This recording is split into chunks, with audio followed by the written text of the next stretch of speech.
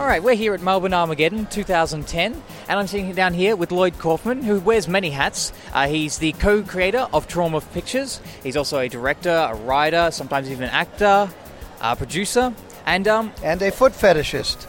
Well, that as well. Oh, just like Quentin Tarantino. Renaissance man. Renaissance man, pardon. You wear so many hats. Yes, there's too much to cover in the 5 minutes we have. So what we want to talk to you about today, just give some advice on how to avoid pitfalls when you're getting into the film industry. Can we start by talking about your days when you're working on Hollywood films, things like Saturday Night Live? Well, I think the most important thing, Troma has been around for 40 years, almost 40 years, and I think Shakespeare said it all, to thine own self be true. Do what's in your heart, do what you believe in. And, of course, he wrote that best-selling book, 101 Money-Making Screenplay Ideas, otherwise known as Hamlet. So that would be my advice to the young people. I did work on Rocky and Saturday Night Fever when I was young, but those movies never went anywhere. Instead, I have chosen to make movies that nobody watches. Romeo and Juliet, Poultrygeist, Night of the Chicken Dead, coming soon to a theater near you. Thanks to Jigsaw, the good folks at Jigsaw, and other movies like The Toxic Avenger and stuff like that. But I was informed mainly by my education, where I studied Latin and Chinese and history, and read some books, young people. Don't just go out and watch zombie movies, and have some kind of inner resources, and maybe you can grow up to make Star Wars. But not that I made Star Wars. Yeah, you studied at Yale doing Chinese, was it? Yes, I majored in Chinese studies, and Troma is very much influenced by Lao Tzu, the yin and yang and all that kind of crap. Oh, quite obviously. Oh, sure. Can we talk a little bit about when you're kind of looking just for freelance work, how do you, what kind of jobs do you want to go for and what to avoid? I think what you should do is read my books. I've written Make Your Own Damn Movie, Direct Your Own Damn Movie, Produce Your Own Damn Movie, and currently I'm almost completed writing Sell Your Own Damn Movie. So if you read my library, the Lloyd Kaufman Library, published by Focal Press, a division of Reed Elsevier, you can probably get exactly, it's like film school. You don't need to go to film school. I think what's very, very important is not to think of this as a money or cow. Don't go into movies. It's an art form. It's a business, but most important, it's an art form. If you want to make money, I'd suggest making shoes or blue jeans or something that people, something useful. Movies are something special, and you should only do it if you really, really have the passion and the love of expressing your soul.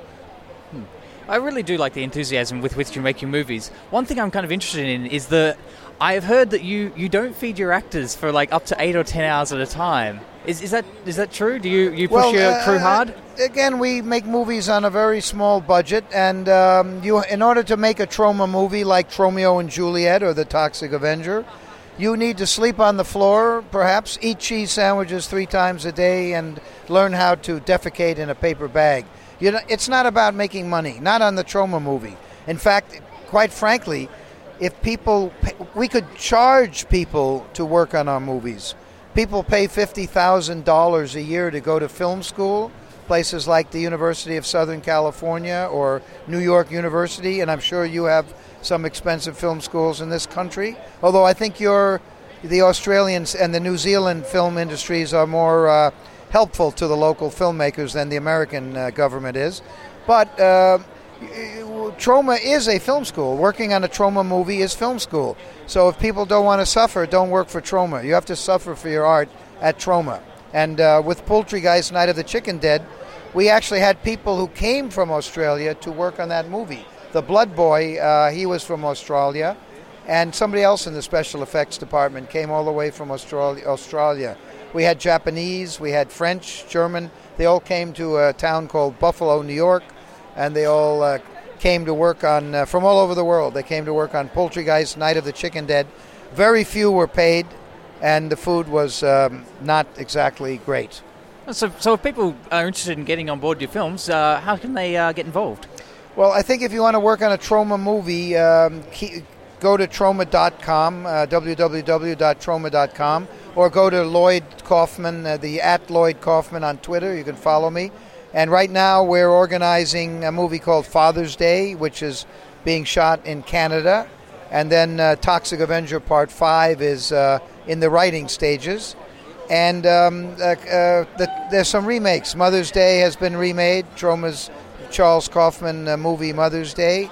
And The Toxic Avenger is being remade by a big-time producer who won an Oscar named Akiva Goldsman. And Steve Pink, who directed Hot Tub Time Machine, will be the director. So just keep an eye on our websites and on my... The best thing is probably follow me on Twitter, because I give the fast-breaking news there, and my Facebook. And the opportunities are very easy to get at Troma. You just don't do it for the money. You will. Many people like Trey Parker, James Gunn, Vincent D'Onofrio, they all started with Troma, and they all had to sleep on the floor and learn how to defecate in a paper bag. It's very glamorous, and yes, I like that you're not. I mean, you don't shy away from it yourself. You get yourself covered in blood and put yourself in the action as well. Well, I'm a consummate filmmaker. You know, I direct, I write, I produce, I act. Poultrygeist: Night of the Chicken Dead, which will be in theaters in Australia and New Zealand in the not too distant future. You will see that I have to play one of the main roles. You know, and we don't have a big budget, and I know that I'll show up, and a lot of people my age cannot take the punishment of being in a Troma movie. As you mentioned, sometimes we are filming for 20 hours, and then we have a 2-hour sleep, and we have to start filming again. You know, this is not exactly baby food. You know, we're serious about making movies we believe in, and that's why we've been around for 40 years. Yeah. Well, can we talk about the early years, like maybe some of the struggles in turning this into your career that you can live off? Well, the early years were easier than they are now, because in the 70s, when we began Troma in 1974, the giant devil-worshipping international media conglomerates did not control the marketplace.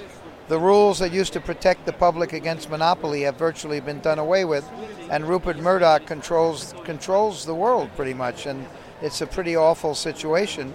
The proof of that is there are very few independent movie studios that have any more than a small number of years of longevity. Troma is nearly 40 years old. That is aberrant. You can't find too many independent movie studios that are more than 2 years old. I'm also curious. Your films are often, very violent. Nudity, and they're very R-rated. Sex, yeah, exactly. Better than nudity. It sells very well. No, it doesn't. Sex doesn't sell unless you're... What sells is a good movie. Unless you have a good movie, it doesn't sell. And if that's what you think, you are very stupid. And this interview should stop. Oh, okay.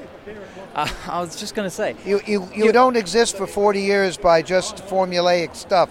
There's sex and violence in our movies. There's singing and dancing. There's Shakespeare. There's Virgil from the Aeneid. There's Confucius. There's all sorts of stuff in our movies. Obviously, you haven't seen them. Have you seen a Troma movie? Yeah, I saw Toxic Avenger. Oh, you've seen Toxic Avenger. All right. Well, that's 1982, and you can see that movie has been a huge cultural influence, right? It's the only movie where a young boy's head is squashed by the wheel of an automobile that was made into a delightful children's cartoon show. That alone, it should show people that Troma is more than just sex. And sex does not sell unless you make it interesting and clever. Otherwise, you can just go to porno. Oh, yes, certainly. I didn't mean it like that. Yeah, well, I was came just out like that. I'm sorry about that. But I was... Apology not accepted. I'm very insulted. No, I'm just joking. What? I'm just fucking okay. With you. Sorry, I was just worried for a second. Just fucking okay, sorry. Good. I apologize. No, sorry. I was just wondering, if the right story came along, could you ever see yourself making a film that had no violence in it? My wife tells me that all the time. My wife keeps saying, why don't you do a... We made one children's movie called Doggy Tales, which actually turned out to be a movie that more stoners, more people, more pot smokers buy than the children. Although it's actually children like Doggy Tales. If a great script came along that made me laugh, I would do. I just can't write it. I don't think I can write it. The ideas that I come up with tend to have a lot of extreme elements in it, and it's just sort of in my nature.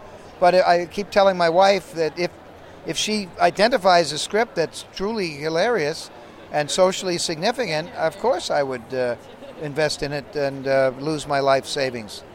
It's very hard, by the way, to survive if you're making romantic comedies unless Gwyneth Paltrow or Julia Roberts are in them. Whereas if you make a movie that has a monster or that has somebody's head getting squashed or that's got some hard-bodied lesbians, someone's going to show up and buy a ticket. Maybe you won't make money, but you're not going to get killed. Definitely. But if you make a romantic comedy with no stars, you could end up with zero money. You could lose all your money. Poultrygeist Night of the Chicken Dead is a risk-taking movie.